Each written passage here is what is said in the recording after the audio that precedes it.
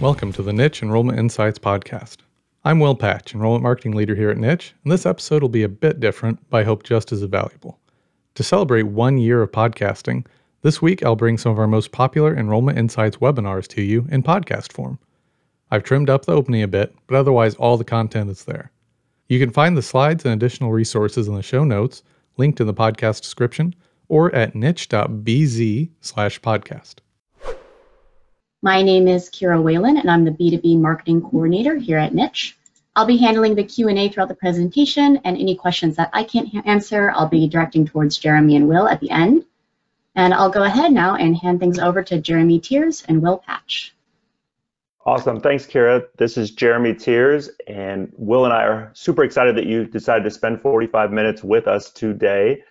We're going to cover a number of things regarding this survey we just did with over 31,000 high school seniors about how they're navigating their college search during the pandemic and just what they're wanting from colleges, with the hopes that you guys are going to all be able to take away a number of things that you can put into action right away. So I'm hoping that many of you, before I turn it over to Will here, have had a chance to go through some of the data that we shared with everybody. If you haven't, that's okay. We're going to hit a lot of the high points today. But I know Will and I would love to spend a ton of time just doing Q&A and hearing how things are going for you or hearing what you're working through. And I know Will will cover how that's going to happen. So over to Will. Yeah, thanks, Jeremy. I'm Will Patch. I'm Enrollment Marketing Leader here at Niche. One of the most important things we do is communicating with students. I mean, that's how you build the relationships, how they figure out whether or not your college is the right one for them. So we asked a lot of questions here about how colleges are communicating, what the students' perceptions of those are, and what colleges can do to do a better job. Jeremy, what do you think? Well, there's a good and bad news, and so I'll start with the bad news first because nobody likes bad news. The bad news is 48% of students in this survey said that all the communications they're getting right now, emails, letters, postcards, it all looks and sounds the same. The other two options in the survey were it felt somewhat personal or it felt very personal. And as you can see, only 8% of students said that the communications they're getting from colleges and universities right now feels very personal. So the good news in all of this is that's a major opportunity for all of you who are spending some time with us today. I'm sure we've got admissions counselors on here all the way up to director and AVP level, and I'm sure we have some marketing and communications teams on here too. Any of you, no matter what your role is when you communicate with prospective students, need to keep a couple of things in mind. One of the biggest things, if not the biggest thing, that prospective students say they want more of throughout their college search from start to finish is personalization. Meaning, one of the things I do, to give some quick context to everybody in the room who's not familiar with me, I'm the director of admission services for a company called Tutor Collegiate Strategies. And one of the big things that I do 12 months of the year is I do staff training workshops. And so I'll go and I'll work with admissions teams. Obviously, that's been a lot of virtual work the last 8 months, as well as marketing and communication staffs. And we do additional focus group research at TCS. And so much of the feedback around advice they would give to admissions and enrollment officers is, you got to make it about me. This process does not feel like it's about me. I feel like it's getting a ton of information shoved down my throat from all of these different schools. And I'm already, as Will and I will talk about later, scared and nervous and anxious about this whole process in the first place. And obviously now that's been magnified because of all of the pandemic stuff that we're going through, all the social injustice stuff the last 8 months we've been going through. And when you don't personalize the process, what most students tell us they do is, I hit that pause button.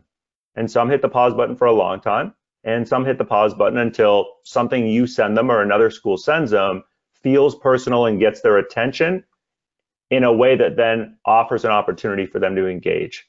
And so I would encourage you, as you're thinking about the emails you send, the letters you send, the phone calls, texts, video chats, virtual events, all of that, the goal should always be to get a back and forth conversation going with either the student, parent, family member you're talking with, or as many of the students, if, for example, you're doing a virtual event, as you can. And so if we click to that next slide there, Will, when you're thinking, well, what channels should I be using?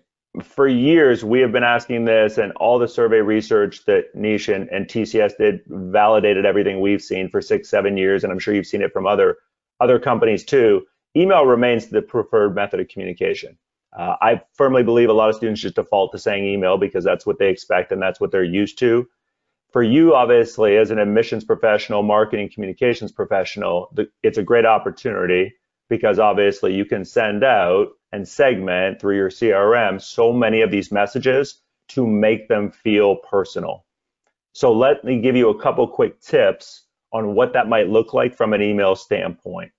And again, some of you who may have gone through the data already, some of this is in there, but again, I would love to hear when we get to Q&A later, how are you doing if you're doing this? Is it working? If it's not working, let's talk about that.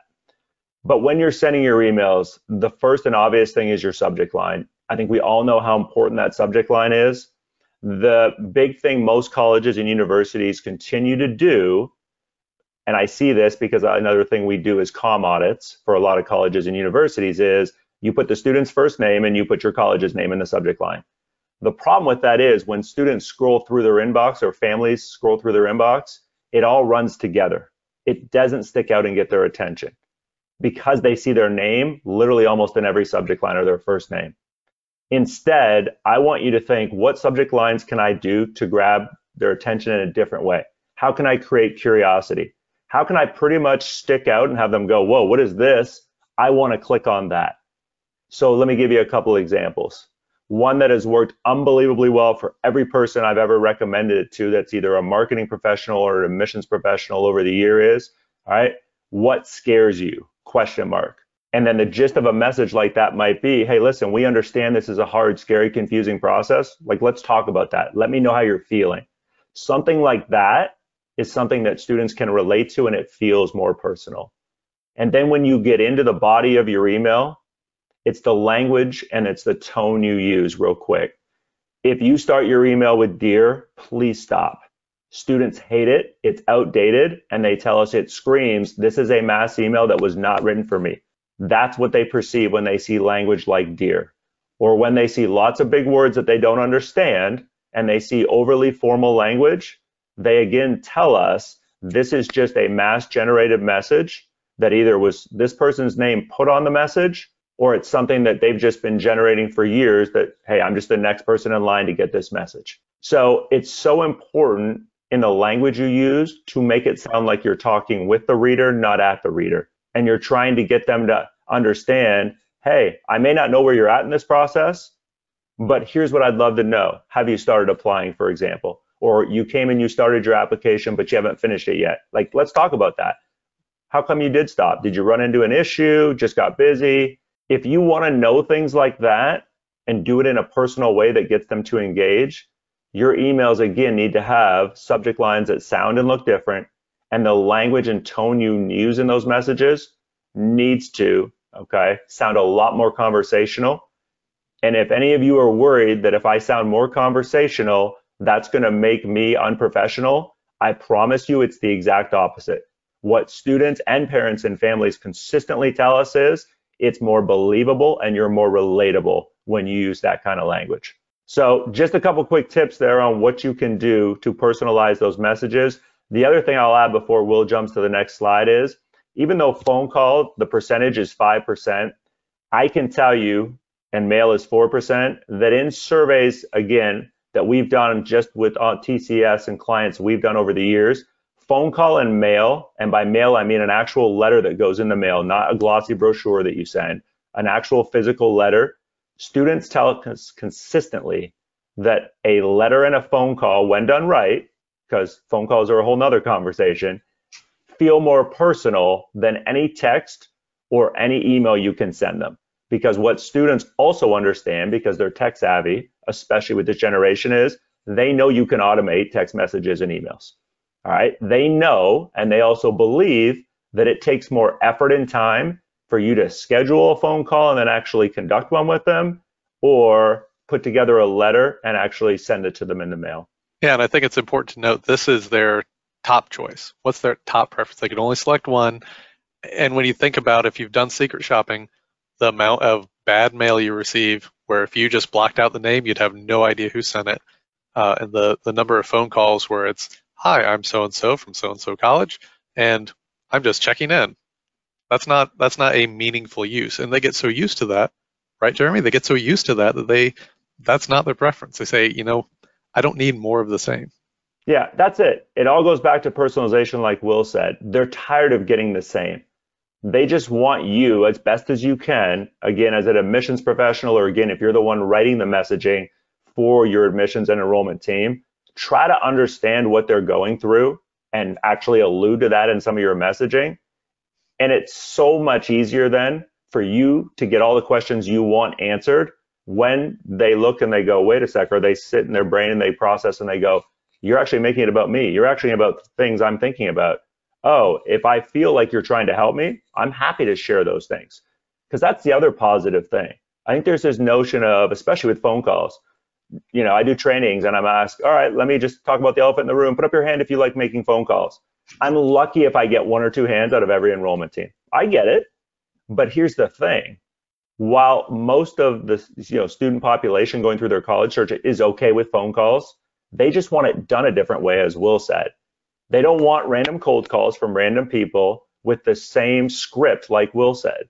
They want you to call when you have an important reason and something you want to talk to them about, and they want you to schedule the call ahead of time, and then they want you to be the one to lead the conversation and not just be like, hey, do you have any questions? What can I? Because they're scared, as we'll get to later, and it affects the level of engagement with you. Back over to you, Will. So here we're jumping in not only just their top preference, but if you were going to contact them weekly, what's okay? What is something they would be acceptable to hear from you weekly? And again, I think it comes down to how well done is it? And again, you see email.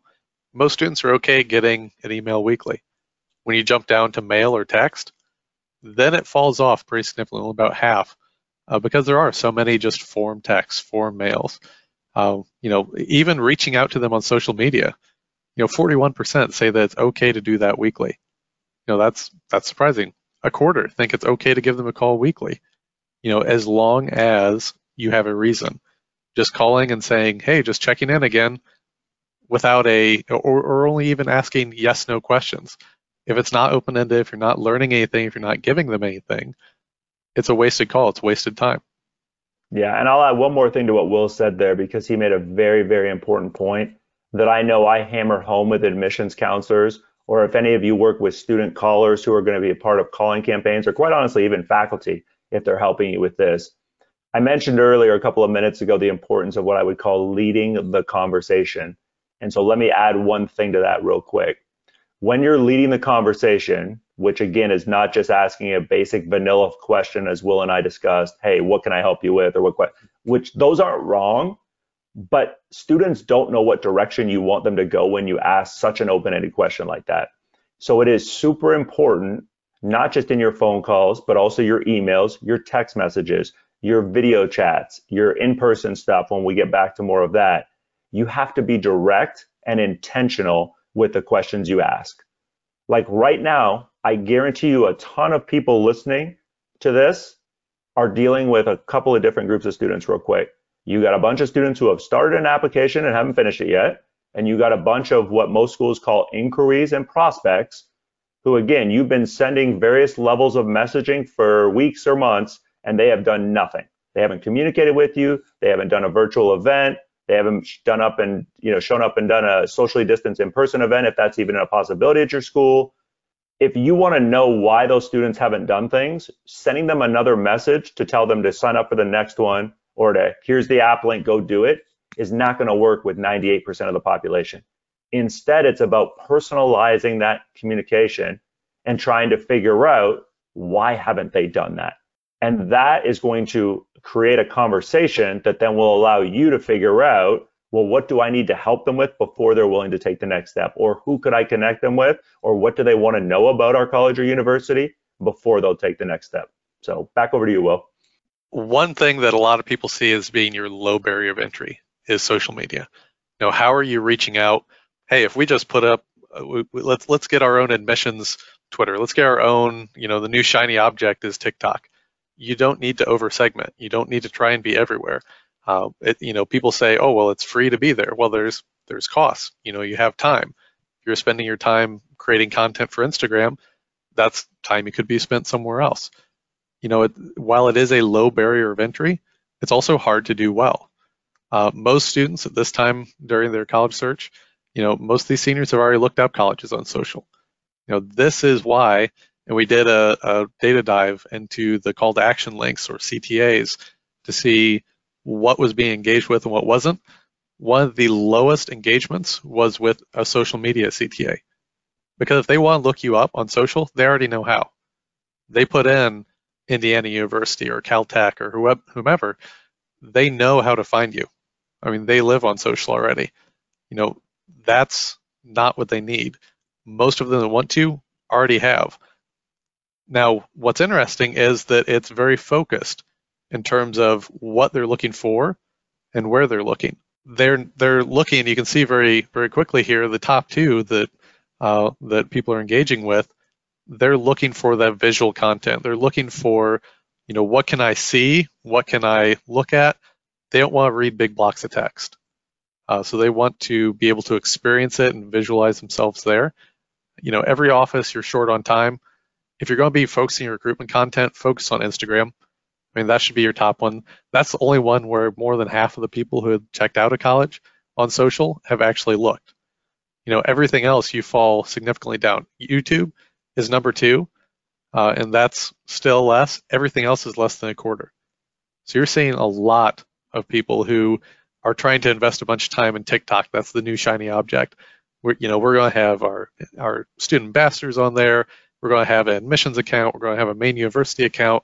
Just because our students are on a platform does not mean they want to engage with colleges there. That's the same reason that I say they left Facebook. As soon as mom and dad and grandma and grandpa get on Facebook, they're not interested anymore. They want to be there to connect with their friends, not specifically to do these other tasks. That's the same reason that there's a lot of people who are pumping the brakes on Facebook ads, because you're just not seeing the engagement. That's not why they're on the platform. You have to think about providing them not only what they want that's relevant, but also in the place that's relevant to them. So sharing the student takeovers, the student profiles, day in the life, dorm views, or residence hall views. You can tell I didn't work in student affairs. Those are going to be what they're looking for. Take advantage of the platform. Instagram, short and snappy. YouTube, you can do some longer form things. They're going to have a much longer shelf life. You get the SEO benefits if it's easier to find in search results. So invest there and definitely get the user-generated content. Get the student voice there first and foremost. That's what's going to get you the most engagement. A big thing that we've been looking at, virtual events. That's been the biggest transition this year. It definitely should play a role going forward. Now that you've gotten your feet wet and you've made these investments, the nice thing about virtual events is the flexibility they provide. If you have recorded events, if you have a landing page that essentially serves as a group visit with multiple videos and intros and virtual tour, that's something that's evergreen. At 1 a.m., if a student wants to go in and see campus, they can take a tour essentially. You don't have to worry about, well, do they have time on this one Saturday afternoon in September? You have that ability to reach families where they are when they need it. We did see just over half of students said that they have attended a virtual event or information session. That's great. The even better news is that the majority of them said they had a great experience. The number of students who said that they attended a virtual event and it was a negative experience for them, I'm willing to bet was on par or lower than what we see when we're talking about on-campus sessions. You can go and experience what you want to. You can take the tour. You can tune into different sessions. You aren't forced to spend an hour listening to someone who's walking backwards pointing at buildings. If you want to jump straight from the athletic facilities to go see the classrooms to the residence hall, you can do that. If you're only interested in the arts, you can skip the other portions of the tour. There's a lot of flexibility here. Even though offices are building the plane as it's flying, it's working for students. They appreciate it. 4 out of 5 students who said they attended it would attend another one. I mean, that really says something, that they are having a good experience, even though we're all just trying to get things cobbled together at this point. The nice thing, students said that they don't all have to be live either. They actually preferred a blend of live and pre-recorded sessions. They want that mix. You can watch a few recordings, you can jump over to a Q&A session where you have some admission staff and students. Have things mixed up. Don't just make them sit there and watch the same thing over and over, or have a 2-hour live Q&A or 2-hour live event. No one wants to sit there that long, right? As we all sit on Zoom calls all day anyway, think about what the students are experiencing. Having these sessions that they can watch in an ad hoc manner for this common content, whether that's academic sessions or intros, that's a good way to let them get to what's most important to them. Not always the most engaging. So if you intersperse it with these live Q&As, feedback sessions, mixer events where they can connect as the students who are attending, that's going to work a lot better for you. Knowing when to hold your events has been a common question this year. I'm sure you're getting that a lot too, right, Jeremy? Yeah, it's a massive question around when do we hold it, and you can see obviously the data here. You're going to get a lot of stuff all across the board, but the majority continue to tell us, in a perfect world, if your content, which is what we'll get to next, is appealing to me and interesting to me and helpful to me, I'm probably going to come, all right, on the weekend and at some point, either in the morning, all right, or in the afternoon. Now, that doesn't mean you can't have it during the week, but again, Saturdays, Sundays, much more appealing. And as Will mentioned earlier, it's really, really, really important to have a balance of live and pre-recorded content so that student, as Will said earlier, who wants to go on at 1 a.m., all right, or they're on West Coast time and your event happens to be on East Coast time and they don't want to get up early on a Saturday or a Sunday, they can still go back later and they can watch it all and then engage, obviously, hopefully in ways with you after. So if Will clicks to the next slide, I know there's a few questions I continue to get, probably more than anything else when it comes to virtual events. And many of you listening, again, if you are involved in virtual events or you're an admissions counselor, you're probably starting to figure out, we can't do like an hour, hour and a half, 2 hours. And I know there are a lot of colleges and universities who are trying to do that right now. And they're all finding pretty much the exact same thing. Number one, nobody's showing up in the first place, meaning I can tell you there are schools who are having, as just a random example, okay, 100 people sign up for your virtual information session. They're getting 65, 70% no-show rates, okay, for a whole host of reasons that we can talk about here in a minute. But then those who do show, there is significant drop-off, all right, after that 30 to 45 minute mark. I mean, you can see the data right there. 71% of students said, hey, if it's between 30 and 45 minutes, I'll show up. And the data also showed in this survey, 79% said, I'm not staying more than 45 minutes. And here's the difference between virtual and your on-campus event. In your on-campus information session, their only option if they want to leave is what? Get up in the middle of somebody speaking and literally walk out the door. Not going to happen in most cases. They will suck it up and they'll deal. Exact opposite, right? When it's virtual. Number one, most students, as I'm sure you're finding, don't even turn their camera on. And number two, if they, at some point, 5 minutes, 10 minutes, 45 minutes in, are like, this isn't what I was looking for, this isn't helpful, I'm done, click, and they're gone. And there's absolutely nothing you can do about that. And that's a huge missed opportunity because, as Will said earlier, most students are comfortable with virtual events. And a lot of them absolutely are more than willing if you will change some things. And so as Will gets to the next slide, let's talk about what some of the things are that need to change if your virtual events aren't going well. The first one, which was on the previous slide, and Will, you don't need to click back, was the timing, right? We've talked about when on weekends to do it. We've also talked about the length. You should be doing a lot shorter, more segmented sessions. And let me explain what I mean. If you want to talk about financial aid, for example, that should be the focus of your entire, all right, virtual event. Don't try to talk about 7 or 8 different topics, meaning it's not wrong to do that, but that, among other things, is going to make your event longer than it needs to be. So if you have, for example, a group of admitted students right now who are seniors, which almost every school out there has, the next step for them is to get them to start thinking about the FAFSA and start thinking about financial aid and what needs to happen. So make an information session, all right, around that for 25 or 30 minutes. That's it. And I want you in your pre-event communications, whether you write them or you have somebody in marketing and communications help you with them, double down and promote the fact that it's only going to be 25 to 30 minutes. Because I can tell you and could give you literally dozens of examples of colleges and universities who have told me over the last 2-3 months, they have doubled down and done exactly what I said, made it shorter, made it more segmented, and promoted in the emails, text messages, whatever they send ahead of this. Like, this is going to be 25, 30 minutes. You can come as you go. They are getting much better show rates, and they're getting much higher, again, sign up numbers. Because students at least understand, okay, good, this is going to be quick, short. It's not going to take my entire day or a couple of hours. The next part then, right, becomes how you present. And I keep getting this whole, notion thrown at me of everybody has Zoom fatigue. Okay, yes and no.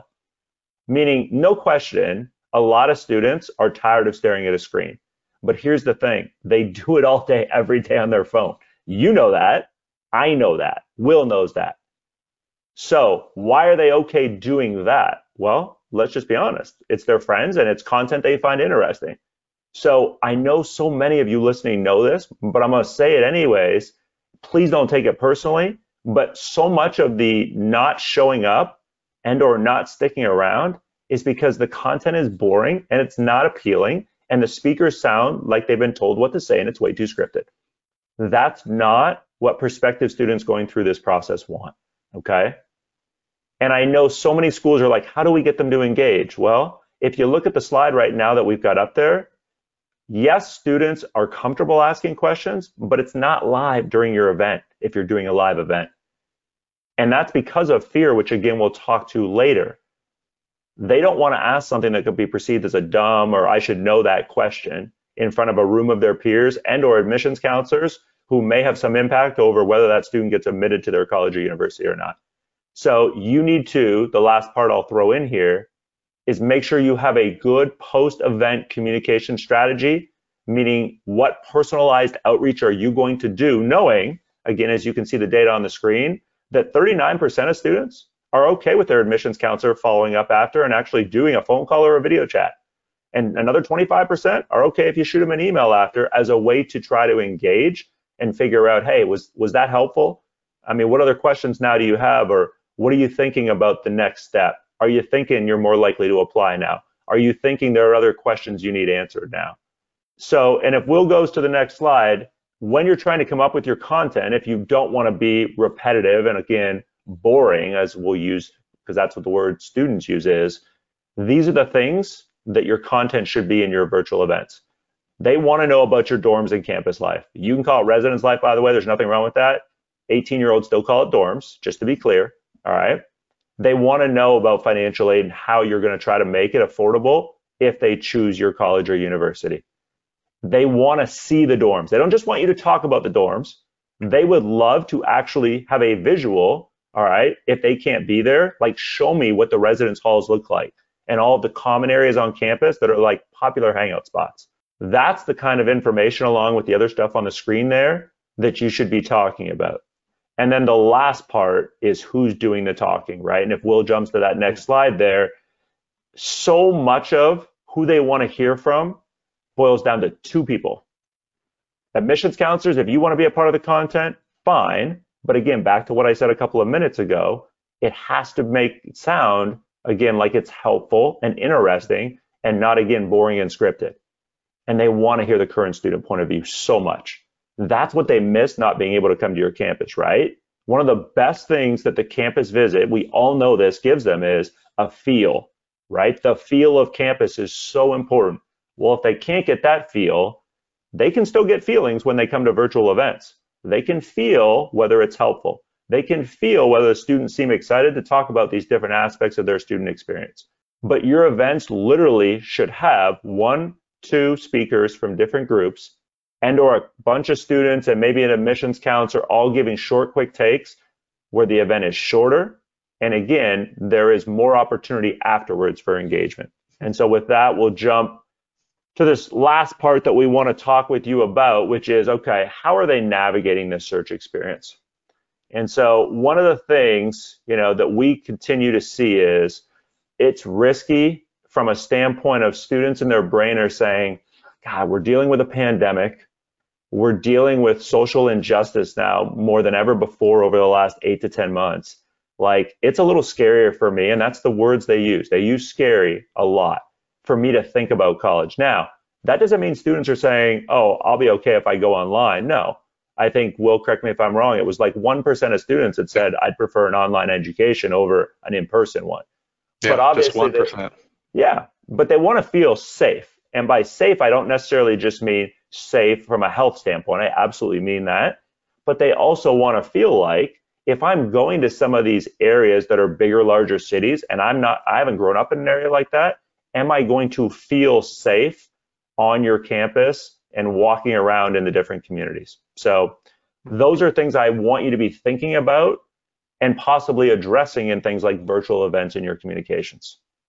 And so if we go to the next slide there, Will, one of the other things that I probably talk about more than anything else in these workshops and trainings I do, like, I offer very few guarantees, okay?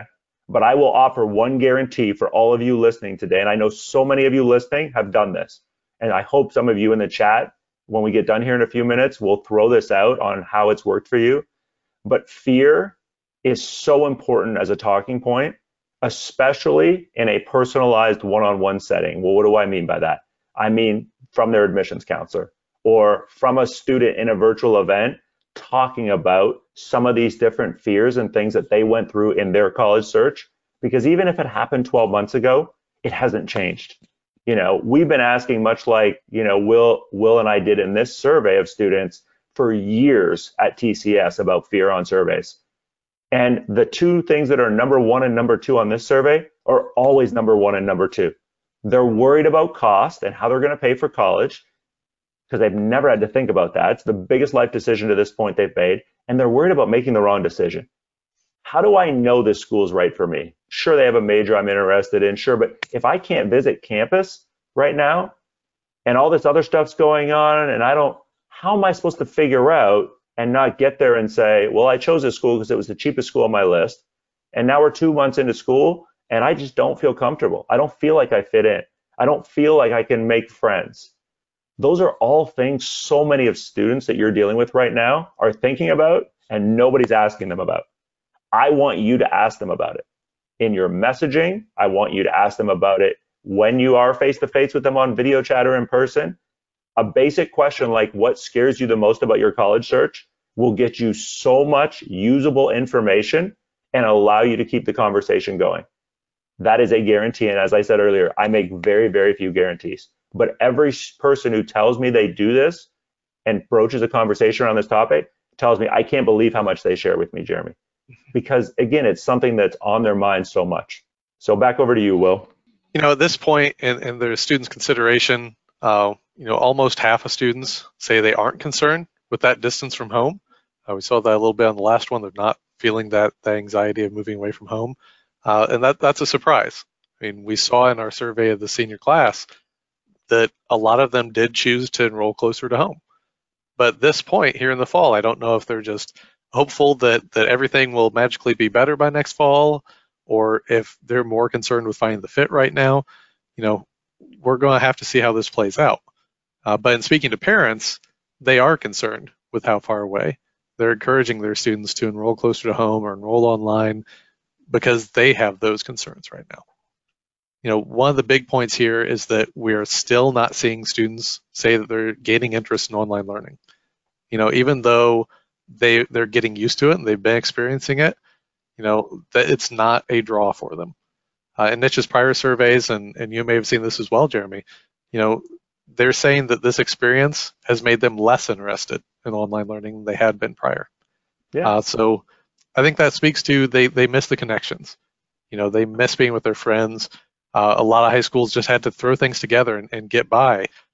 And so it wasn't the best experience for them. So if you're going to be using online learning, you have that added hurdle to get over that you need to be able to speak to. Here's how it's different than what you've experienced. Here's how we support you. Here's how you make connections. You know, that's what it's all about right now. You know, we also saw a lag in applications. The students are reported, I think this is going to behave like a rubber band. You know, we had a lot of students who were delaying and delaying and delaying. they're not going to delay forever. A lot of these students are going to enroll, so that's going to snap back. And I really think we're going to see a rush of applications. Elections passed us here. We're getting back into Thanksgiving. We're getting into their semester breaks, whatever that looks like this year.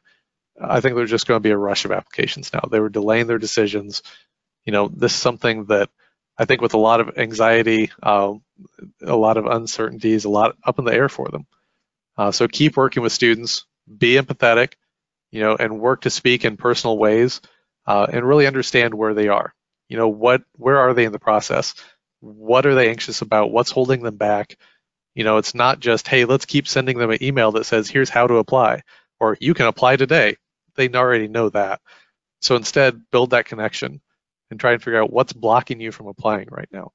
Is there something we can help with, or is it just other things going on in your life?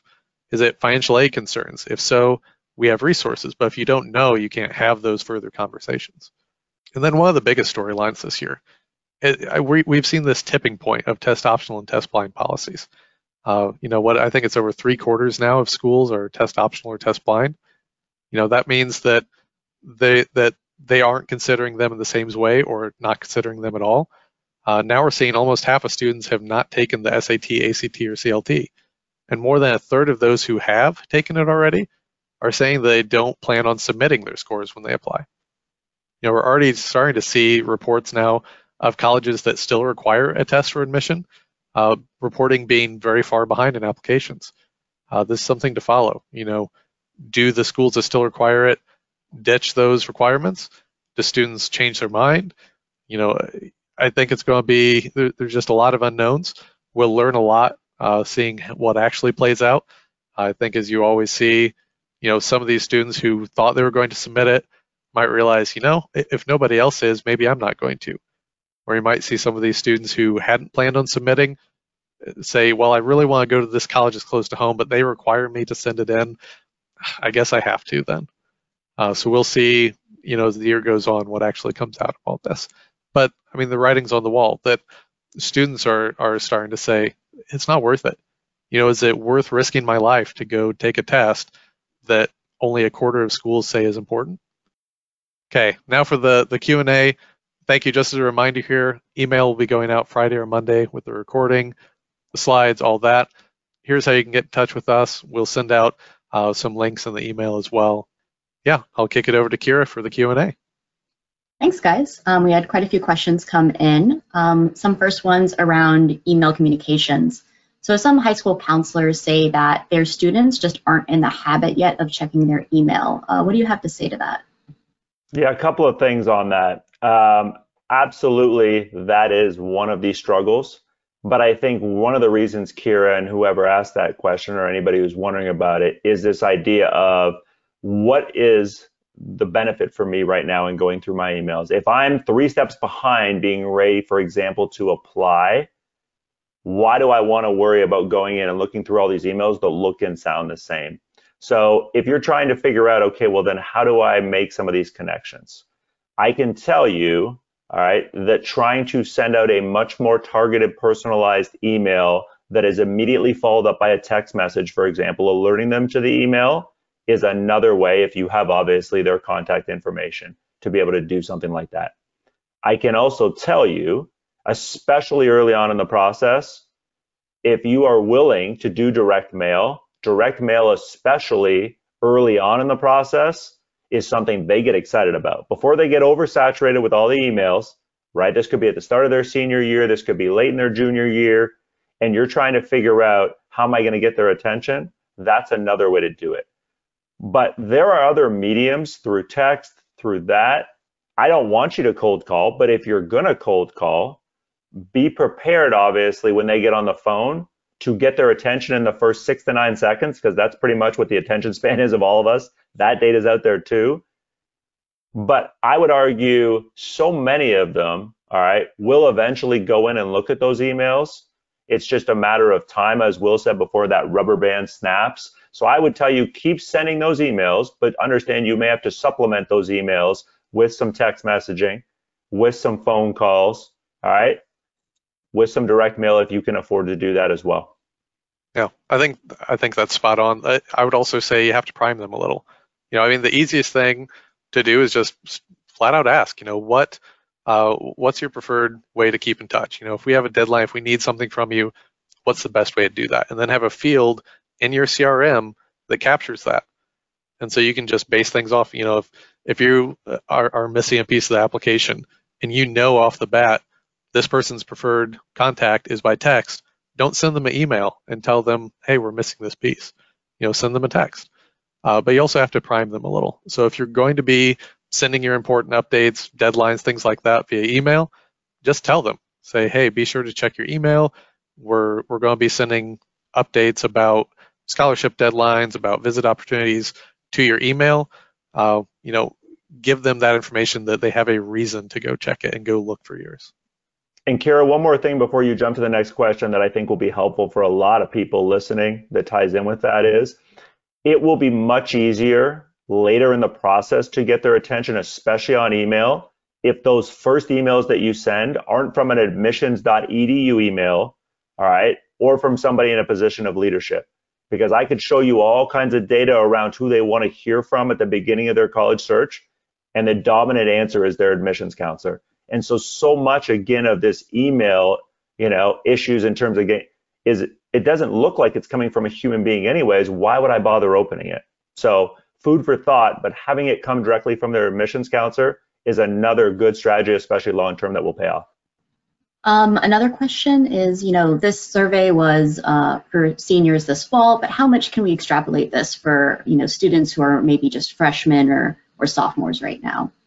Yeah, I mean, they're obviously not the application material. They're not that stage yet, but a lot of freshmen aren't quite there. You'll have a few that are thinking about colleges. They're starting to research colleges. I think it's much more telling for juniors because you have a lot of juniors who attend these admissions events. So think about the same things you think about here in terms of the visit experiences. They're going to apply for juniors. And in a way, I would say that the experiences here are going to color and flavor their entire experience going forward. In the same way we saw September 11th affecting an entire generation, and we saw, going way back, the Great Depression affecting an entire generation. This experience of an extended lockdown, having to change so many things about their life, think about that going forward in terms of trying to be sensitive to, we don't know what their families have gone through with this. So being flexible, being empathetic is going to be even more important. So definitely carry that through. They're going to have added fear, added anxiety. They may have had family affected. They may have had family loss. So think about that going forward in terms of the added fears and anxieties. That invest in counseling services. Invest in more opportunities for students to connect with each other once they're on campus, because they need that connectedness. We're seeing that a lot in the way that they're responding to things like this, but also just where they're going to engage online. They want that human connection. So think about that with your virtual events, because I hope virtual events play into your strategy from here on out, just in terms of flexibility, that if you want to grow out-of-state enrollment and you plan to go back to only in-person events, you're shutting out a group of people who have gotten used to being able to do things on demand. I mean, I think about, you can watch TVs, movies on demand. Why can't you research your college and do a visit event on demand?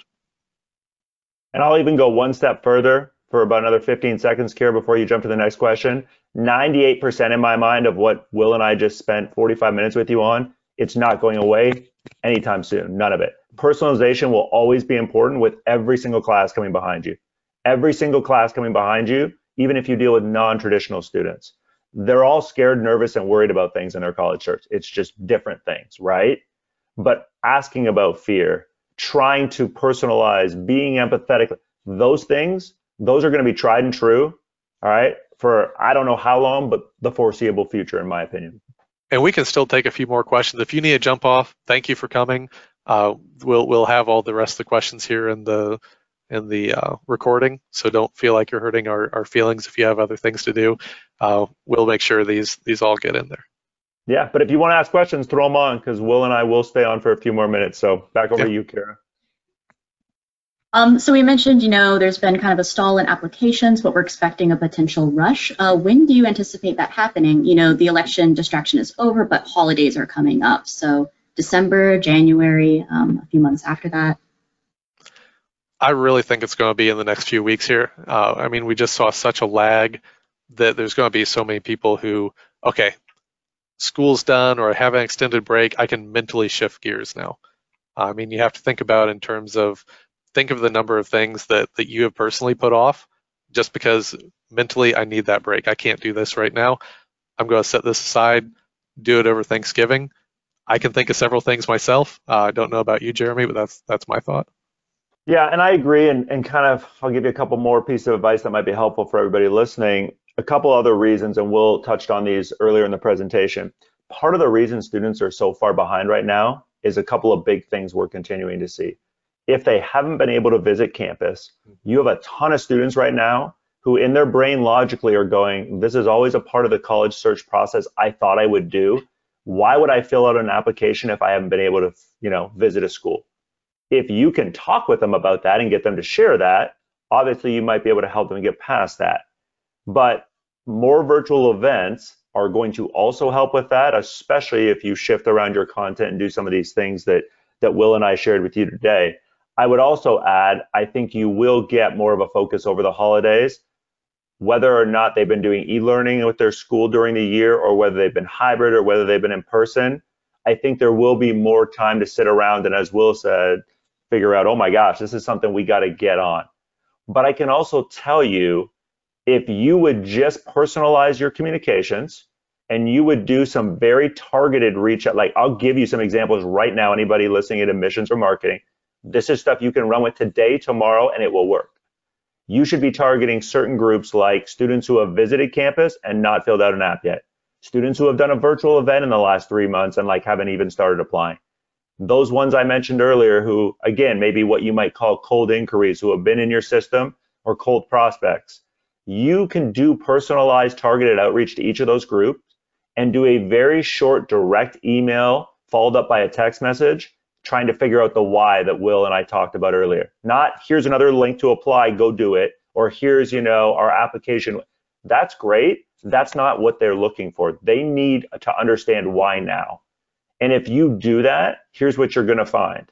If it comes from a human being, which it absolutely needs to come from the counselors, as I talked about earlier, you'll get a bunch of students who will say, leave me alone, I'm not interested in your school anymore. Okay, but at least now you know.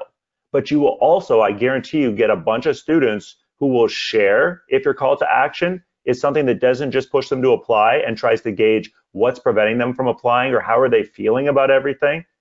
You will get a ton of engagement for your admissions counselors who then, if they understand how to follow up and again, lead the conversation, like I said earlier, will figure out really fast what that student needs from you if they're going to apply. So those are just things that I would argue would help you in the short term, but I agree with everything else Will said. So we have a question here regarding the phrase personalized communication. Can you give an example of what you mean by that? Yep, personalized information is all about the language and the tone you use, okay? Before I get into that, it's also, because I cannot reiterate this enough, the longer you wait as an admissions office or as a college or university, when you start messaging a prospective student, junior, sophomore, senior, whenever it is, before you introduce their admissions counselor, your job becomes exponentially harder to get that student to do any sort of action throughout the entire process. So when I say personalization, I mean at point one, literally the day they enter your system, the day you buy a prospective student's name, the day they show up for an event, virtual, whatever it is, the first person they should hear from should be their admissions counselor. You should introduce them to their admissions counselor, and I could show you, all right, all kinds of data that says that's the person I want to be my go-to person, if we want to use that phrase, throughout this process. So personalization means establishing a point of contact and being consistent. Now back to the language and the tone. It's getting rid of the dears and the sincerelys, like I said earlier, which aren't wrong, but are just overly formal and don't sound personal. It's about being much more direct in your communications. They don't need the fluff and all the bullet points. I'm not saying you can't have bullet points, but I'm saying you know what most college emails and letters look like. Yours shouldn't look like that, because the more produced it looks And by produced, I mean you've got an embedded image in the middle, and you've got 7 things hyperlinked, and you've got 4 things bolded. Your social media stuff. The more produced your messaging looks, the less believable it is to students that this actually came from whoever's name is on it. So when I say personalized, or when we say personalized, it's who is the message coming from? What's the language they're using?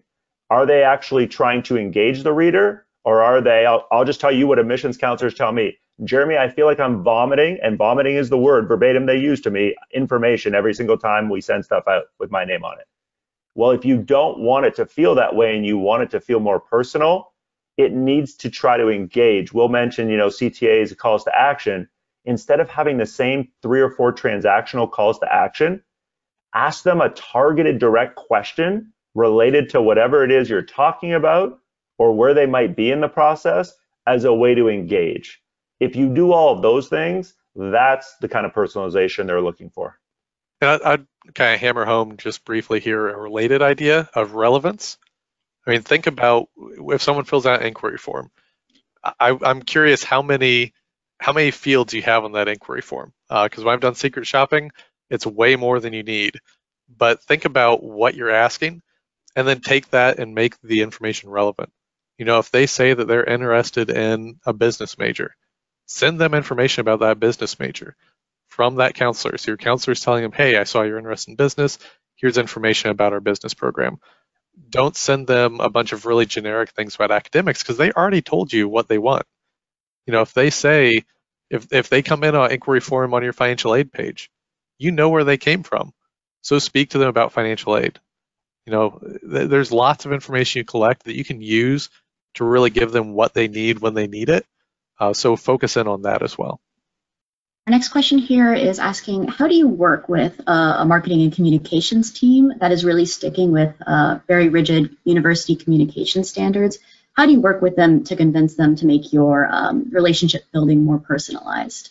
To me, at the end of the day, it's 100% a leadership conversation, meaning if you're going to get traction on it, the admissions or EM leadership has to be the one driving that conversation to obviously the marketing and communications leadership. Meaning, as an admissions counselor, and I hear this all the time when I do one-on-one meetings, if you don't know what's going out with your name on it and you hate being caught off guard, for example, when parents or students respond, which I totally understand and is totally understandable, you need to go try to have those conversations with the leadership, hoping then that the leadership will understand the more, because I can tell you the schools that are doing everything Will and I talked about to the best of their ability and personalizing, making it more about the student and just being more student-centered, their admissions leadership, their marketing and communications leadership, and in most cases their financial aid leadership are lockstep with all of these different strategies we're talking about. And they all have seats at the table because they understand they all play an important role and ultimately the same role, right? Which is we're all trying to get the same thing, which is ultimately students to enroll.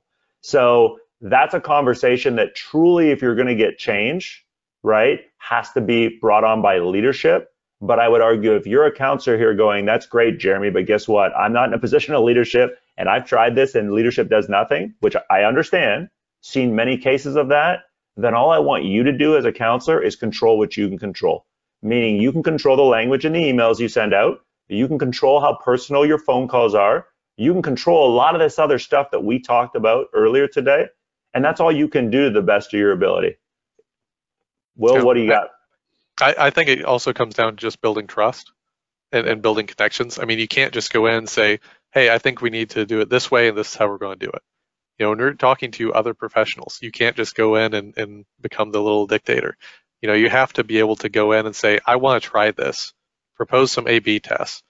You have to think about too, maybe you're in marketing on this call and you work on controlling the brand standard, and that is so hard at university because students can grab a logo and slap it on anything. Trying to control it, you also have to realize that the brand is different things. The brand has different voices depending on the audience. So go in and say, I feel like we're saying the same things in the same way to the alumni as we do to the community, as we do to prospective students. Could we try a different voice with admissions? Maybe you can only get a 10 or 25% audience share and say, we want to send different communications to this group. Let's see if that works. If you have someone that says no to everything, it's hard to say, yes, this is working. I love what you're doing. Can we make it a little bit better? If we're wrong, we're wrong. But if we're right, we can do even better. It's hard to say, let's not to try to be better. Yeah, and let me add, literally, I cannot punctuate what Will just said enough, because one of the things I do in the trainings I lead is I have one-on-one conversations, literally with pretty much every member of the admissions team. And the number of counselors who pretty much say what Will, just said, and the person who asked this question said, which is, I take ideas, but I get shut down immediately, and I walk away feeling like I'm dumb. It was a stupid idea. And you know what, Jeremy? And this is what gets shared with me. I'm just going to stop taking ideas. And so if any of you are thinking like that, please hear me when I say, don't stop taking ideas, and here's why. Number one, for your professional growth individually, you need to be thinking, how can I better serve the people we're trying to serve? And number two, all right, even if, as Will said, you can only get traction with 10%, 15%, that's better than nothing. So please don't ever stop taking ideas to the table, even if leadership, for whatever reason, right or wrong, chooses not to move forward on it. And sometimes no can be a wonderful thing, because it might be that your idea was only half put together. They say no. If you're persistent and say, okay, how can I think about this differently, and come back with a stronger plan, that no was awesome. Okay, want to try to get a few more questions? Yeah. Sure, I got nowhere to go. Throw them at us. Okay, so we talked about hopefully in the next few weeks seeing an increase in applications, but the national conversation has really been turning towards these coronavirus surges in most states in the United States. Do you think that's going to impact this potential increase in applications? I don't think so significantly, because it's already been on their mind. It's not like when we saw this first wave. I think if this had happened now instead of in March, I would say absolutely. By now, it's been over 8 months.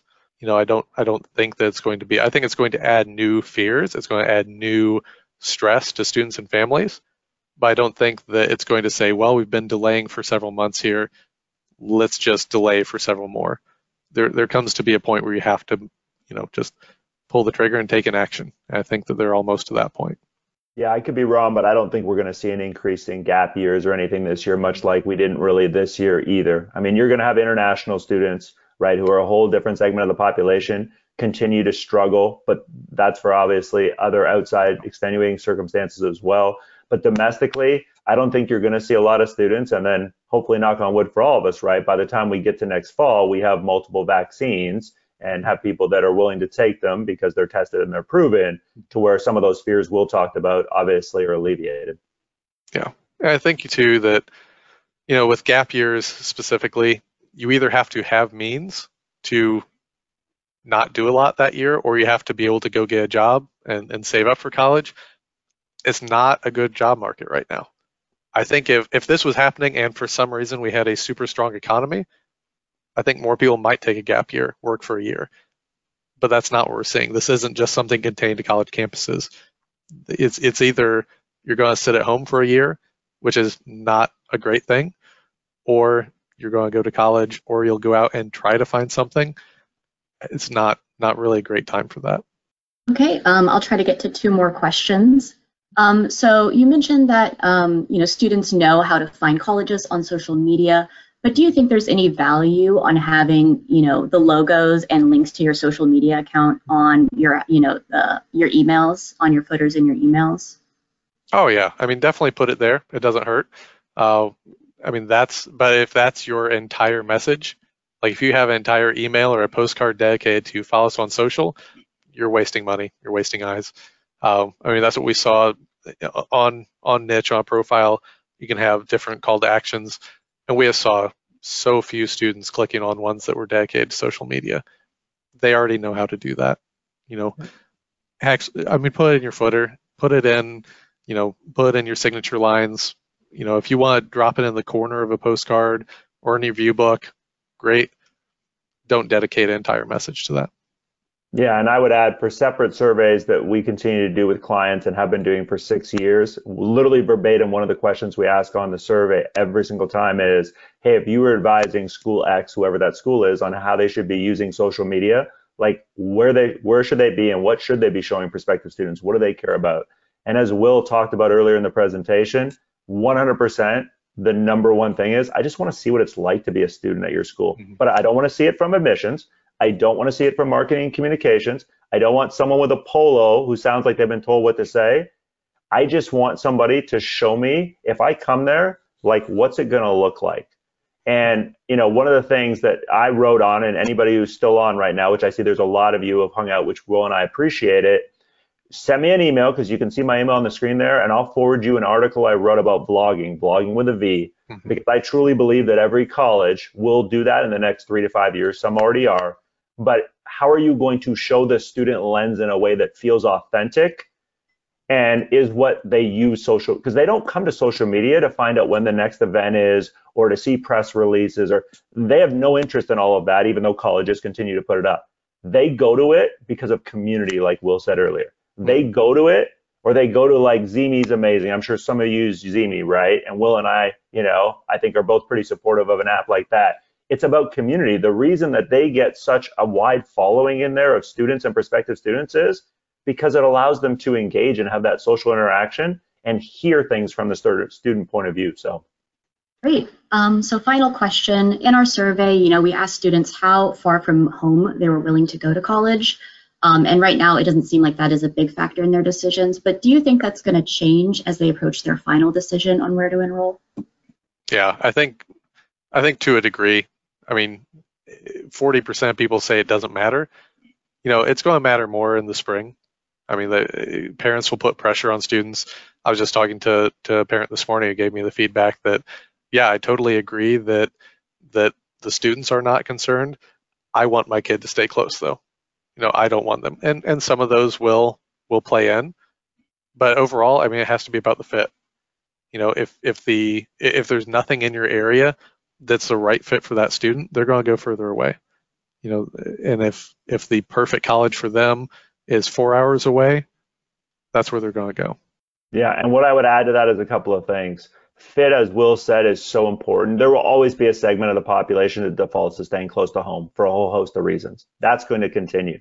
But I would argue the majority, meaning more than half, will at least be open every single year to this thought of, I'd much rather just find the right fit. And if that's 5-hour drive away versus 90 minutes, I'm okay with that.